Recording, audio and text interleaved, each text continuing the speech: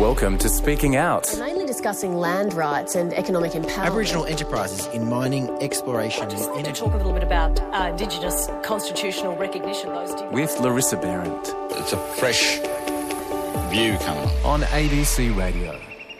When you can read and write, you just take it for granted. You just think everyone can. And a lot of people are so good at hiding it that you don't know that they can't. But it impacts on their life extraordinarily. Like people can't get jobs, they can't get a driver's licence. You know, as I said, they can't read the prescriptions.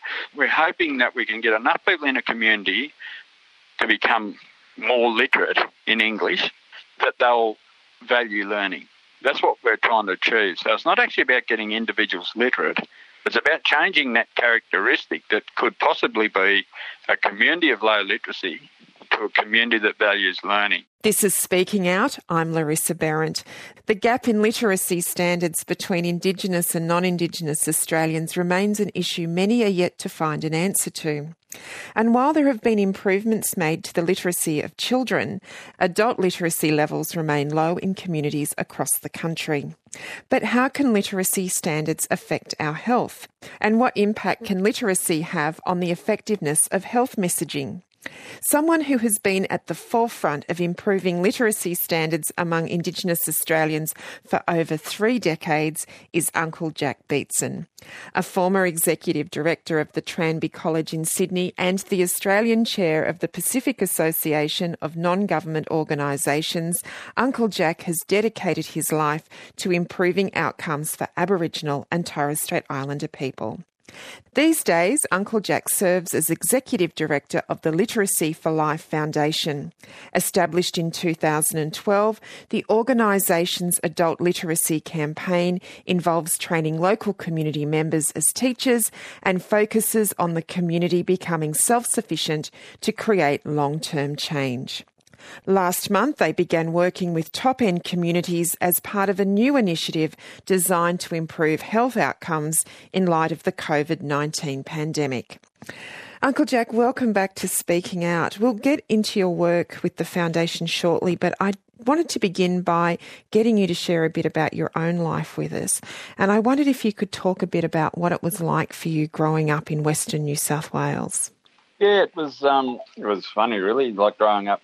You know, back in the 60s, I was born in 1956, so growing up in the 60s was pretty tough times out there, you know, racially, economically. It was probably my first experience of social isolation, if you like. And in a lot of ways, I felt that Aboriginal people have been socially isolated and economically isolated, for that matter, for a long time. But I grew up in a period where, you know, where people needed permits to get a job, that, you know, we weren't allowed into the picture theatre until all the non-Aboriginal people had gone in before us. Swimming pools weren't readily open to Aboriginal people to go to during the summer. It was just a funny time, or, you know, not funny, and it was a lot of fun. It was just a really strange time to be growing up in a country where your forebears had, you know, lived there for thousands of years, and then all of a sudden we're right at the bottom rung of the social order.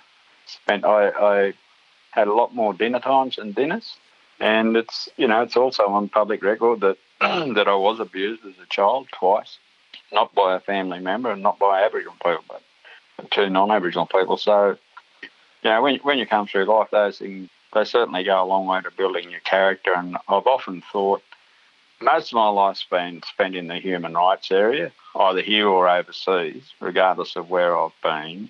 And I think it's my life in the early stages was probably the thing that set the tone for my life in that regard.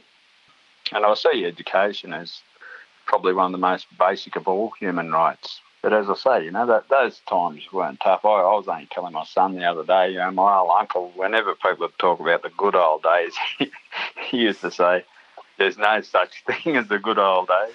You know, times were pretty tough for them, probably tougher than they were for me. But, you know, like, we got on, and I don't look back upon those days with a great deal of sadness. I actually look back on them quite fondly, because it was also a time when Aboriginal people were very solid, very united with each other in our struggle back then. Even as a kid, I can remember that. And during my young young years in Nyngan. I left Nyngan just before I was 15 as a political refugee, and I always used to introduce myself in Sydney as a political refugee because I left Nyngan after a very severe bout of police brutality. But while all that happened, I guess, I came from a family that my father was a very, very tough old guy. We weren't allowed to be victims, and so I didn't allow myself to be that. I don't know whether that's a good thing or a bad thing, but anyway, I didn't. And I think it's what sort of got me through now. My mum used to say she was an incredibly strong woman, my mother, and she used to always say, son, what doesn't kill you makes you stronger. So I guess, at my age now, I guess she was right. Yeah. When you look back through your period when you were growing up and perhaps even in the early times when you were in Redfern, who were the people who influenced you or helped shape your thinking? You obviously were very intuitive about the circumstances around you, had an innate understanding of what was wrong and what was right. But were there particular people whose worldviews or philosophies or wisdom shaped your thinking? Look, there's been so many, because I think everybody influences you in one way or another, and they influence different aspects of your own thinking and of your own developing values and philosophies. But look, just to name a few, I think Auntie Isabel Flick had a huge impact, a huge influence on my life. Kevin Cook, he had an enormous impact on my life. He was one of the most incredible people I think I've ever known. He guided me through a lot of rough times. When I was, a young Aboriginal man in my mid-20s, there was a lot of rough edges on me, and he didn't set about smoothing those rough edges, but he nurtured me through those things without ever being critical of things that I was doing. He encouraged me to find my own space, and it often goes back to an old uncle, my mum's brother. He used to always say, he had this saying, and when he said it, I didn't really know what he meant at the time, but he used to always say, son, water finds its own level.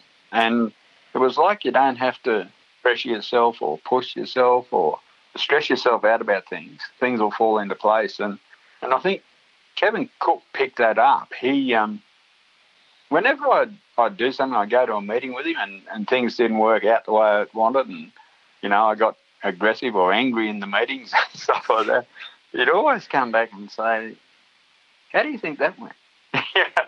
And now when I think about it, he should have just said, look, Jack, we're going to chuck you in the too hard basket. It'd be best if you just took off, And but he never did that. He always would do that. He'd sit down, and years later, people started talking to me about critical reflection. And I don't think Kevin had that word. I don't think he knew that terminology, but that's what he was doing. So he had an enormous influence.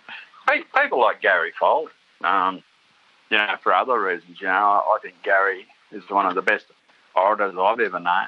Hanging around Gary and, not considering a friend and, always have done. But he had a big influence on my life also. So there's lots of people. There's a whole heap of people I didn't mention, that I could go on forever, really, because so many people did. Linda Burney was one that certainly had a big influence on my life. We've been friends for a very, very long time. She's certainly someone that, role models a lot of good stuff for Aboriginal people, and in particular for young Aboriginal women, She gives those young people a lot to aspire to. Kenny White, I've known Kenny a long time. So, there's been a lot of influences, Larissa, including your dad at certain times. Oh, that's lovely. And what a pantheon of stars you've just mentioned, and so lovely to sort of remember some of them who many people won't have heard of, but people like Kevin Cook were profoundly influential in the Aboriginal community. What observations did you make about the literacy skills of your family and those in your community that's obviously shaped your incredible passion around the importance of education? I guess in many ways I was really surprised. Look, I certainly have family members, direct family members and others, our extended families, and where many of them have very low literacy. But, the one thing I have discovered over the years, and, it was a bit of a surprise to me, but, my dad's from Brewarren, and I consider myself a Nyimba man from there. Mum's a Wongabon woman from Nyngan, but just to when we did the campaign in Brewarrina, and to discover that 70% of Aboriginal people 15 years and up have low literacy, and that means they got dysfunctional literacy, and some had very low literacy. So to find that out was quite a shock, really. And look, I'd worked at Tranby for 20 years of my life. You'd have thought, gee, I'd be right across all of that, but it was a really harsh reality. And when you go into communities, it doesn't actually get much better than that, no matter where you are. And in some communities, it gets far worse, of course, because in many of our communities, literacy is not a second language. It can be an eighth or ninth language. So having functional literacy skills in some of those communities is sometimes quite rare. Just want to go back a bit. You talked about the incredibly racialised environment that you grew up in and, a quite serious assault by police that led you to the city. But the city at that time that you came had its own sort of personality and issues. What was your reflection about how different life was in the country and the city for blackfellas?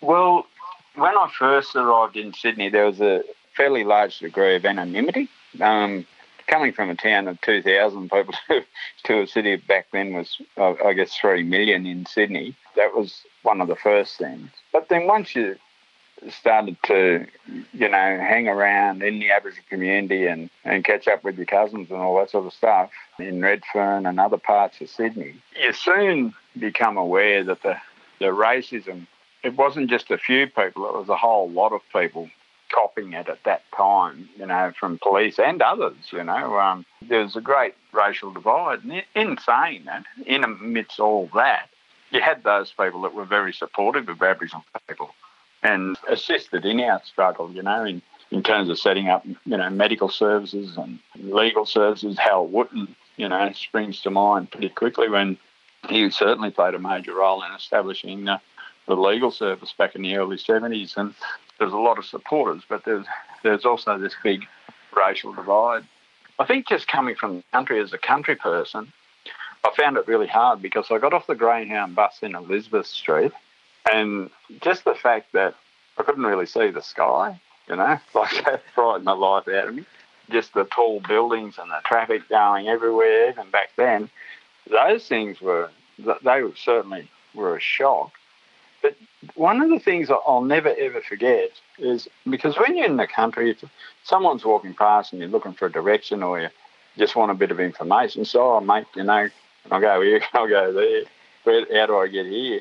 And when I did that in Sydney, people rushed past me like I was, going to mug them or something. And that was a big surprise to me. I'll never, ever forget that. You were, of course, heavily involved in Tranby College. It's a big part of your legacy. What drew you into working in that area? How did you come to work there? And when you look back, what are you most proud of? Yeah, look, I went to Tranby as a student.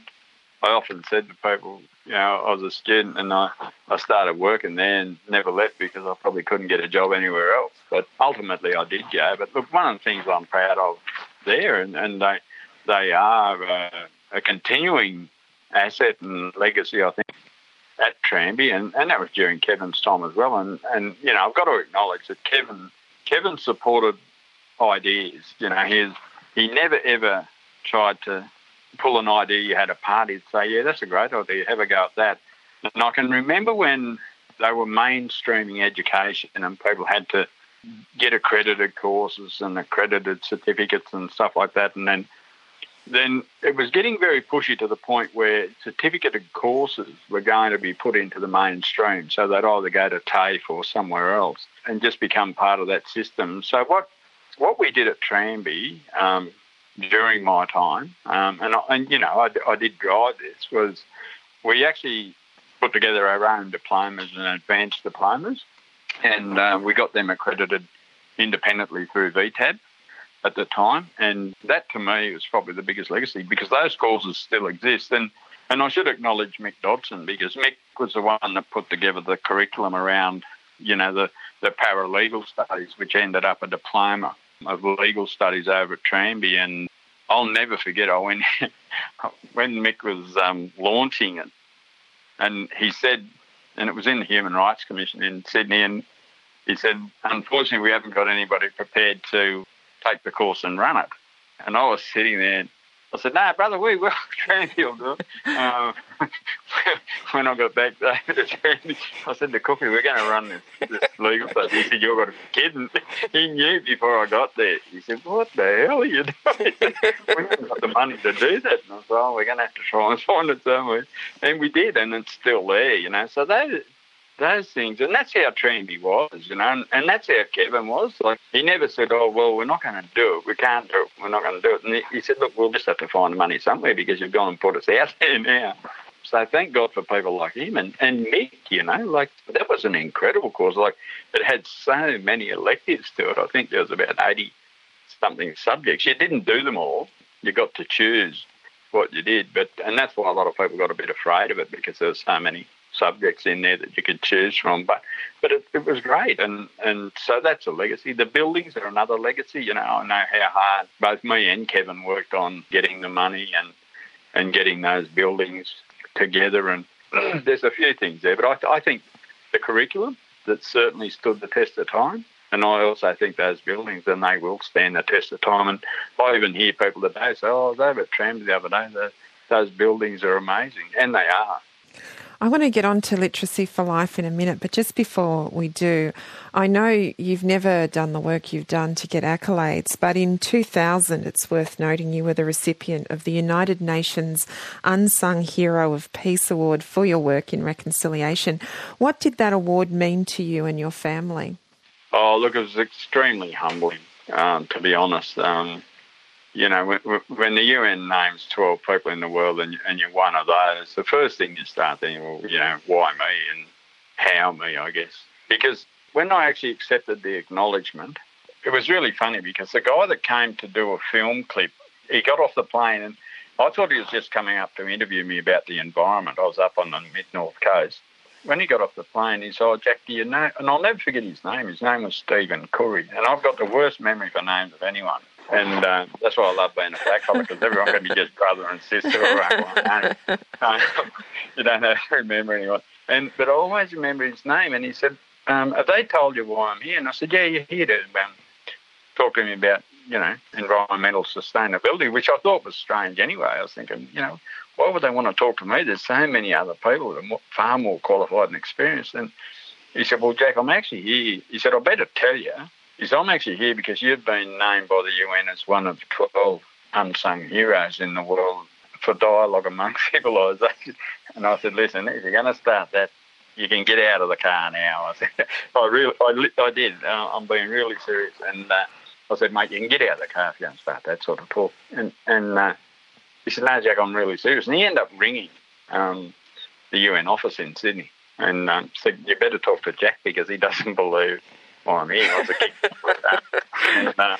So then we went out to the farm and did the thing. But look, it was really humbling, but I accepted it on the basis that I could accept it on behalf of anyone and everyone that had ever had anything to do with my life, because it belonged, whatever that acknowledgement was and what, you know, I don't know where you put value on those things, but for me, it belonged to all of us. It belonged to all those Aboriginal people that had suffered and had been, you know, treated very unjustly over the years, and everyone that had contributed to any of the ideas I have, you know, like sometimes, Larissa, you know, you might be the one that's actually pushing the idea and promoting the idea or whatever, but I don't know where those ideas come from, you know, and I think a lot of people contribute to our thought processes and they share a lot of stuff with us. So I accepted it on that basis, but honestly, it was a really very, very humbling. You're listening to Speaking Out. It just comes down to showing, sharing, you know, respecting the world from an Indigenous perspective on ABC Radio. This is Speaking Out on ABC Radio, Radio National, Radio Australia on podcast and the ABC Listen app. I'm Larissa Behrendt, and if you like what you're hearing, why not rate us on your app, and that way other people can find us and hear our stories as well. Tonight on Speaking Out, I'm joined by Uncle Jack Beatson, a lifelong campaigner for the advancement of Aboriginal and Torres Strait Islander people. Uncle Jack has spent the past few months working to improve literacy standards in Indigenous communities in an effort to improve health outcomes during the COVID-19 pandemic. Stay with us and we'll return to the conversation shortly. Right now, though, some music, this time from Central Australian musician Frank Yammer. Here he is with She Cried.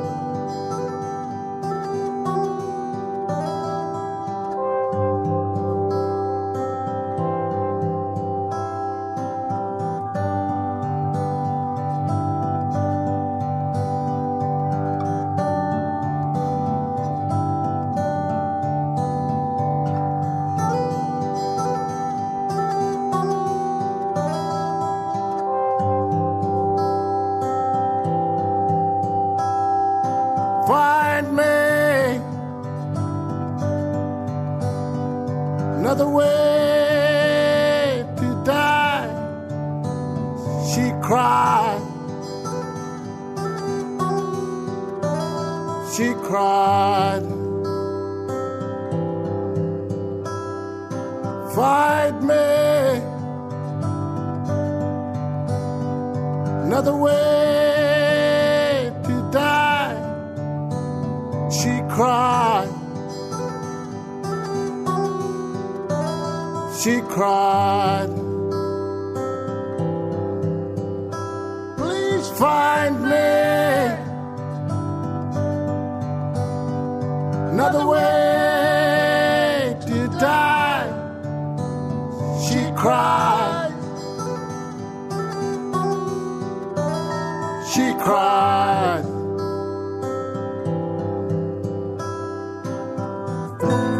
I don't know where to start.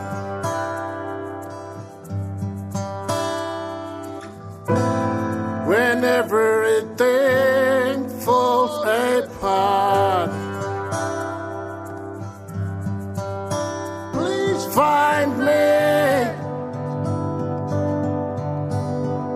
another way to die. She cried. She cried.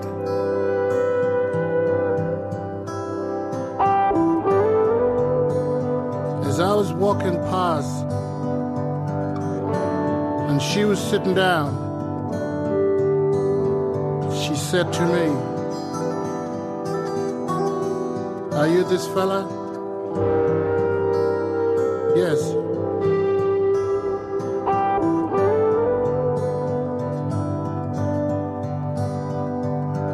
What a day.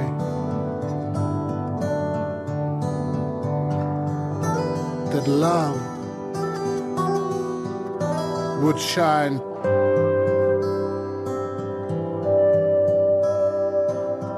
Life is precious. Down we go.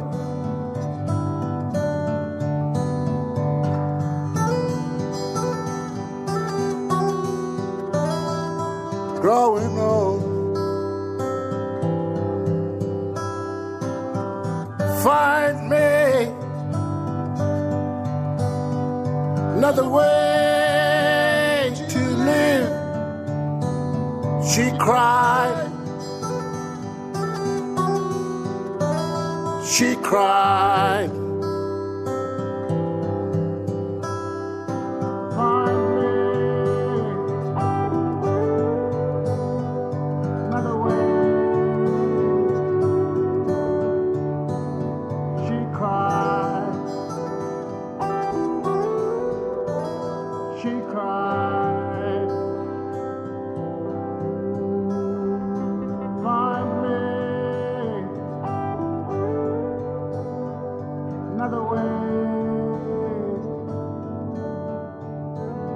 She cried.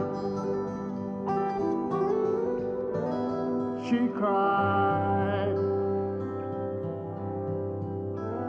She cried.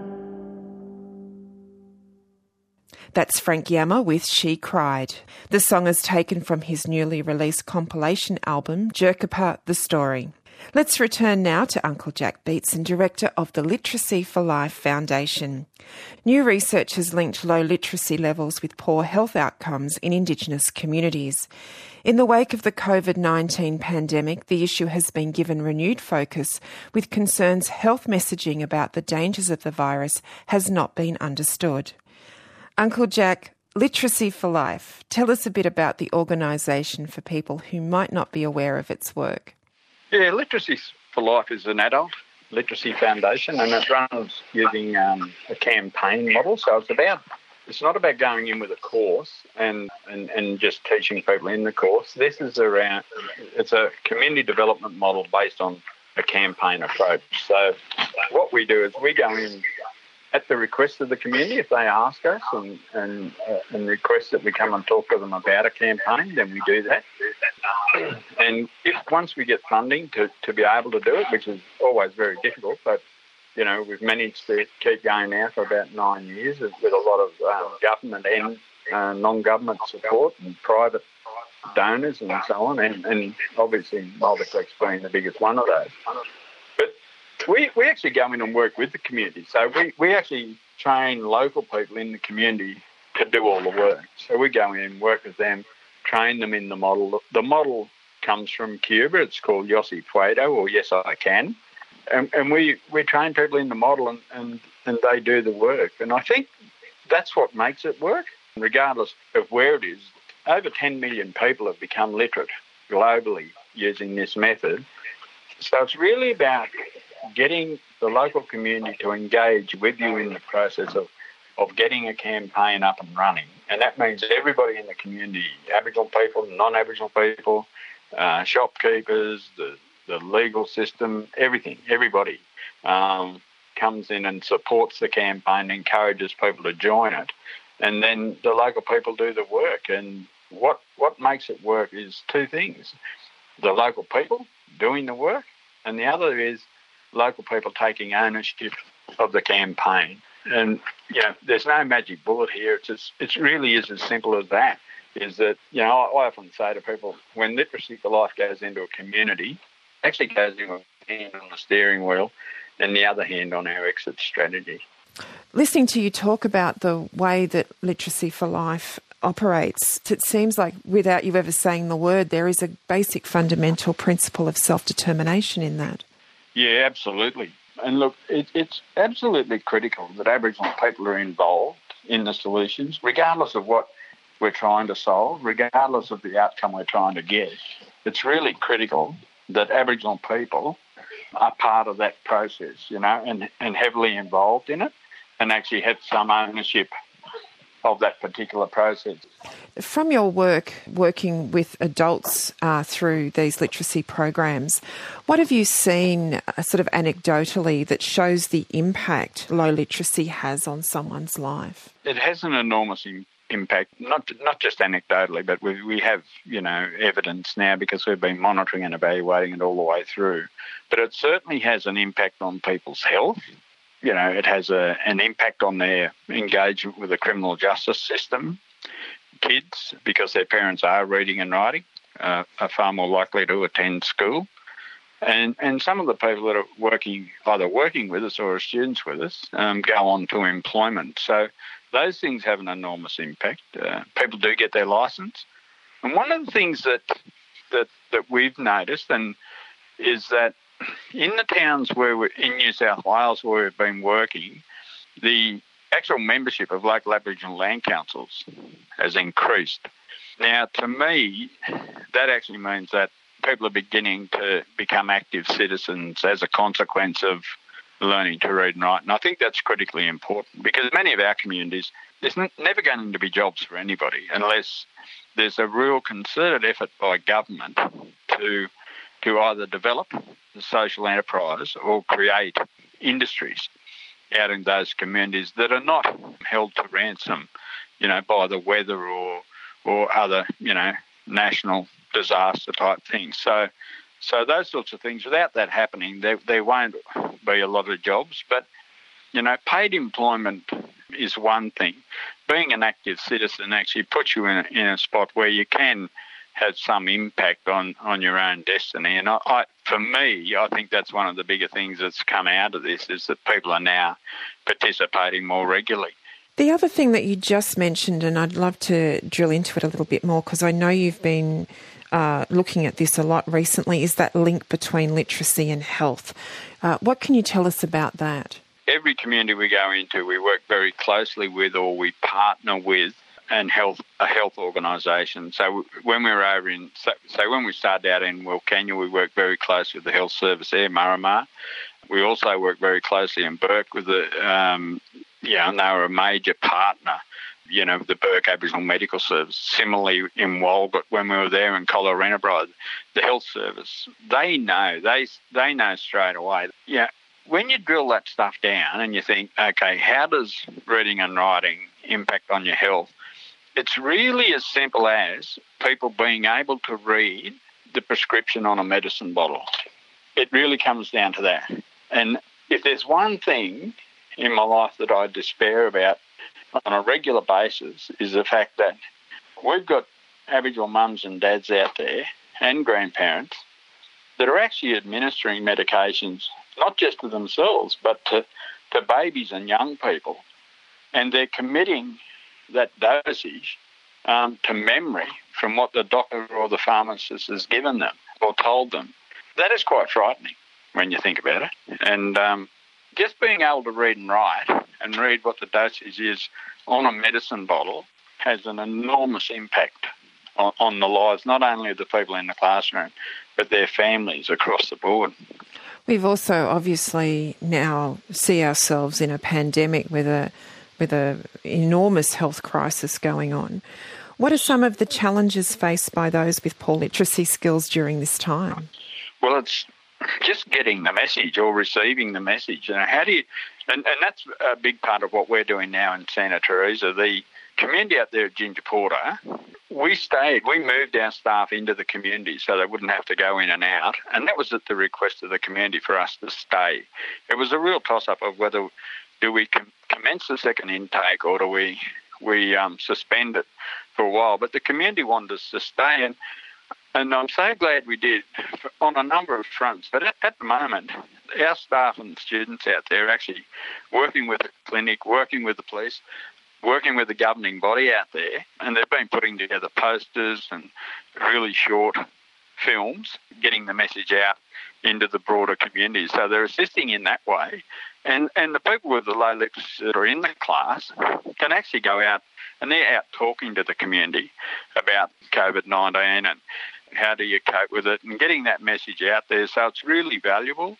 It'll be even more valuable, I reckon, when we're coming out of it, to continue on this literacy journey, because it has such an enormous impact. Like, when you can read and write, you just take it for granted. You just think everyone can. And a lot of people are so good at hiding it that you don't know that they can't. But it impacts on their life extraordinarily. Like, people can't get jobs, they can't get a driver's license. As I said, they can't read the prescriptions.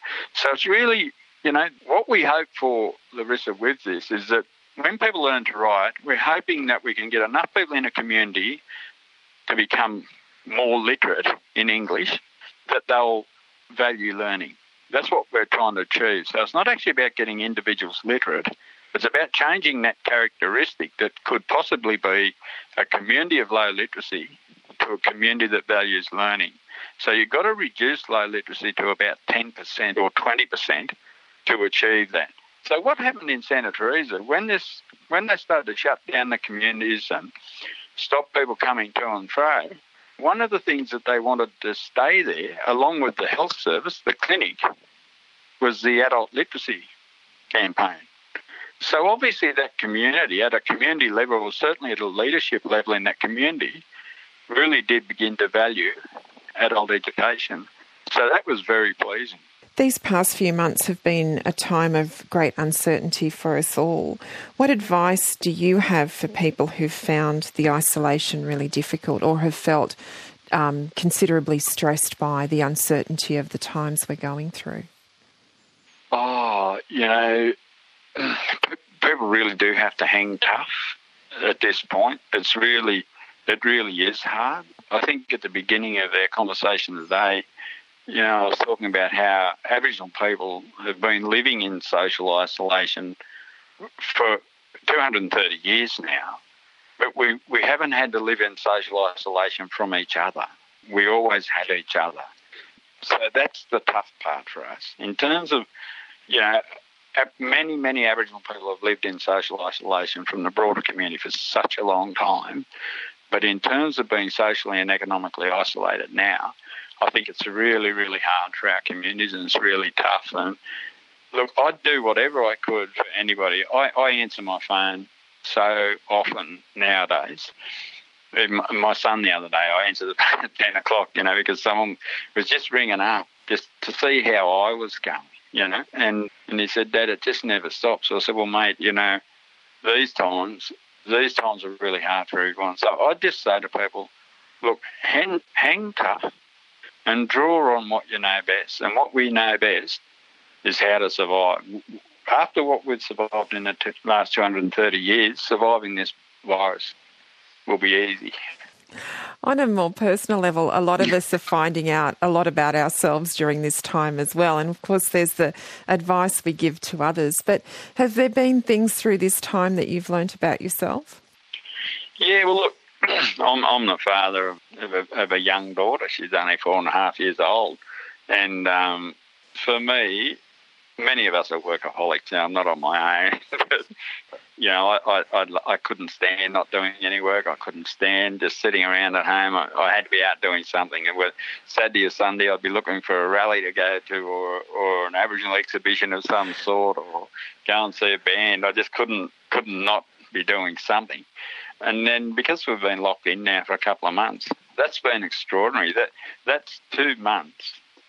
And they're probably 2 of the best months of my life because I've been able to be with her and read to her and do a bit of Montessori teaching with her around, preparing her for school. They're things that I would never have got to done. So I always think something good always comes out of something bad ultimately. And I think if I was going to ask people or talk to people about clinging to something, cling to that, cling to the fact that something always good comes out the other side. And sometimes things like this are an opportunity. It's an opportunity to get to know ourselves. It's an opportunity for Aboriginal people to really reconnect with their family.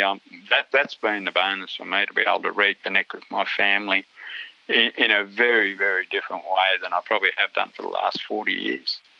Just finally tonight, we've really just touched on your amazing legacy, the number of lives you've touched.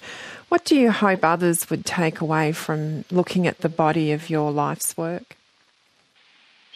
Oh, I'd like them to think, gee, how lucky was that, I just feel so lucky and privileged just to be a part of that whole mob, part of the 500,000, 600,000 Aboriginal mob that have stuck together. They've even in the tough times, we've always had this amazing solidarity with each other. It didn't mean we always agreed. It didn't mean we didn't have arguments with each other. But we were all pulling in the same direction. We just had different roads to get to where we were going. But look, I don't want people to think anything of me. Like everything I've been involved in my life, I've loved it.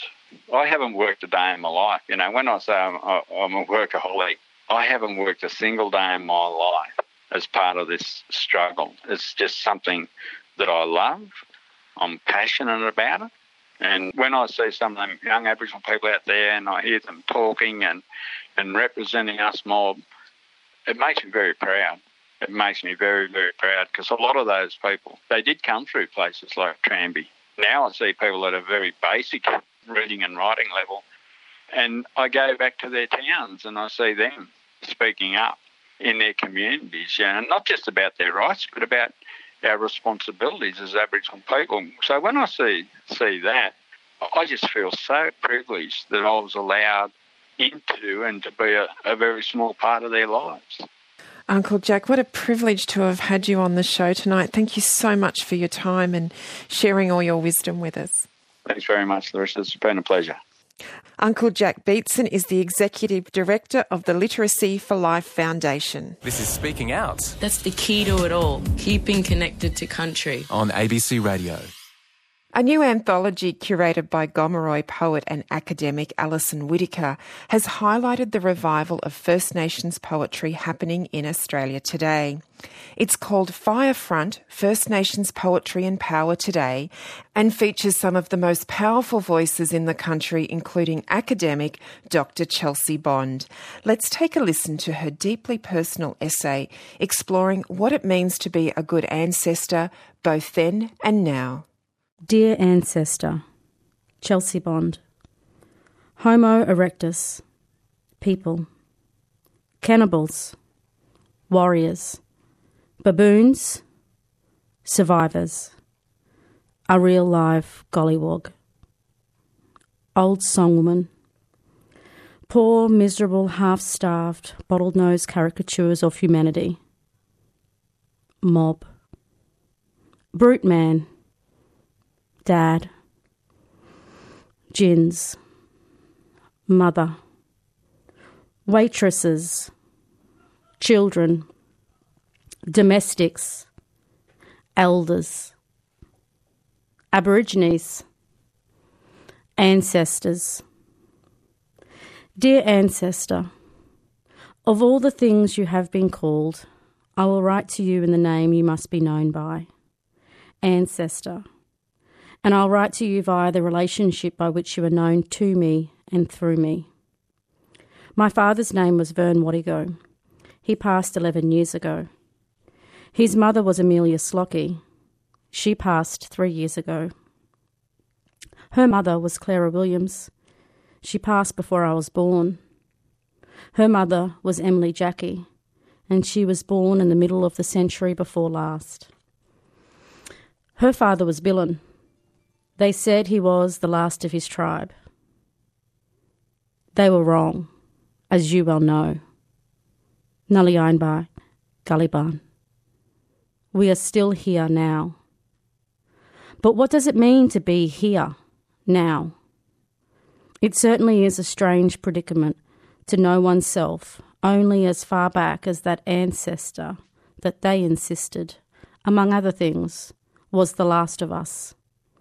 My body here, now, in its being, tells the truth about our ongoing existence, or at least it tries to, every damn day. I want to talk to truth, not about it. Rather, I want to talk to you truthfully, Ancestor. To speak truthfully, to externalise that internal dialogue, demands of us a public outing of our vulnerability. It's something that I've typically resisted, not because I prefer lies, but because I want something to be sacred, reserved just for us. But maybe, too, I'm more familiar with the public truth-telling that relies too heavily upon strength and insisting upon our persistence as a people. I think I almost forgot that vulnerability was not weakness, but an expression of our humanity too, in this place, here, now. I remember when my dad passed away, I didn't just grieve the loss of him, I also mourned the loss of no longer being known as one of Vern's girls. For some reason, I thought that when he died, so too did my belonging, that my ancestry was somehow more faint. But it didn't die or fade. It was my enactment of it that had to change. It meant that when family gathered, I would not follow in behind him. I now would sit at the adults' table where he once sat. When my Nana passed a few years later, I realised that I no longer had living elders in terms of my immediate family tree. When I grieved the loss of her, I also grieved the loss of answers to questions that I never took the time to ask. I grieve the loss of stories that are now just pieces of which I can no longer go back and check to restore them whole, to be retold in full. Throughout my life, my Aboriginal ancestry was known through them, their stories, their experiences and their connections to place. But they are gone. I am still here, now. It really is a most daunting prospect, the realisation of being the latest living ancestor in your family tree. For too many of our families, we find ourselves made elders before our time, simply because we are the last ones living here, now. To think of oneself in this way is not a hierarchical position within one's family tree. No, it is a reminder of our mortality and eternity. To be the next in regards to our proximity to that soil, the next to be returned to it, no longer as seed but as the root that sustains that age-old tree forevermore. Neither last or lost, but forever. The latest living ancestor, here, now, carries a responsibility not just of living, but to think deeply about what legacy will be left, for it is our living here now that will determine the strength of that tree. You see, they wanted so much for us to not be here. In fact, that is what they've always wanted.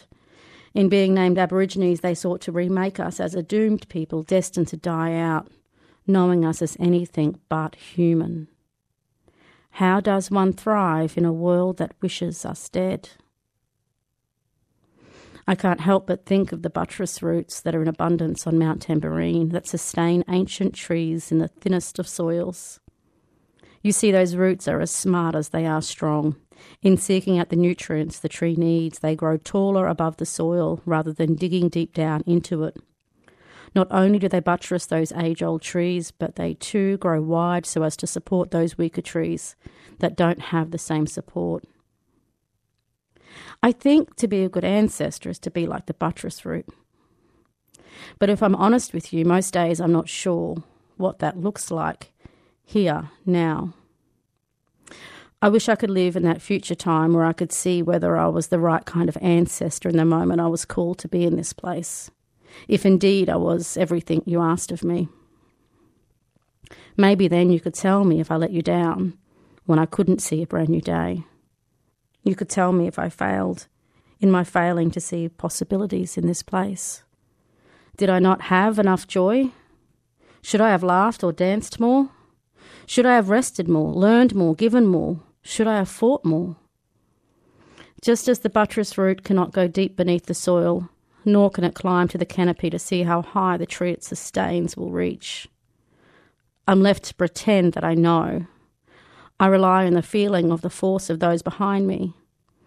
I too feel the weight of those I am meant to carry. Some days it feels too heavy. Some days it feels too lonely. Some days I'm tired of fighting, of having to search out nourishment in this soil, of pursuing a thing called justice so stubbornly despite not yet knowing what it actually is. But I remind myself, those feelings of loneliness, hopelessness and uncertainty come from a degraded soil, not a degraded people. A soil that continues to underestimate the wisdom of our roots. This world will insist that you be a good Aborigine. It will lie to you about who you are and what is needed to sustain us as a people.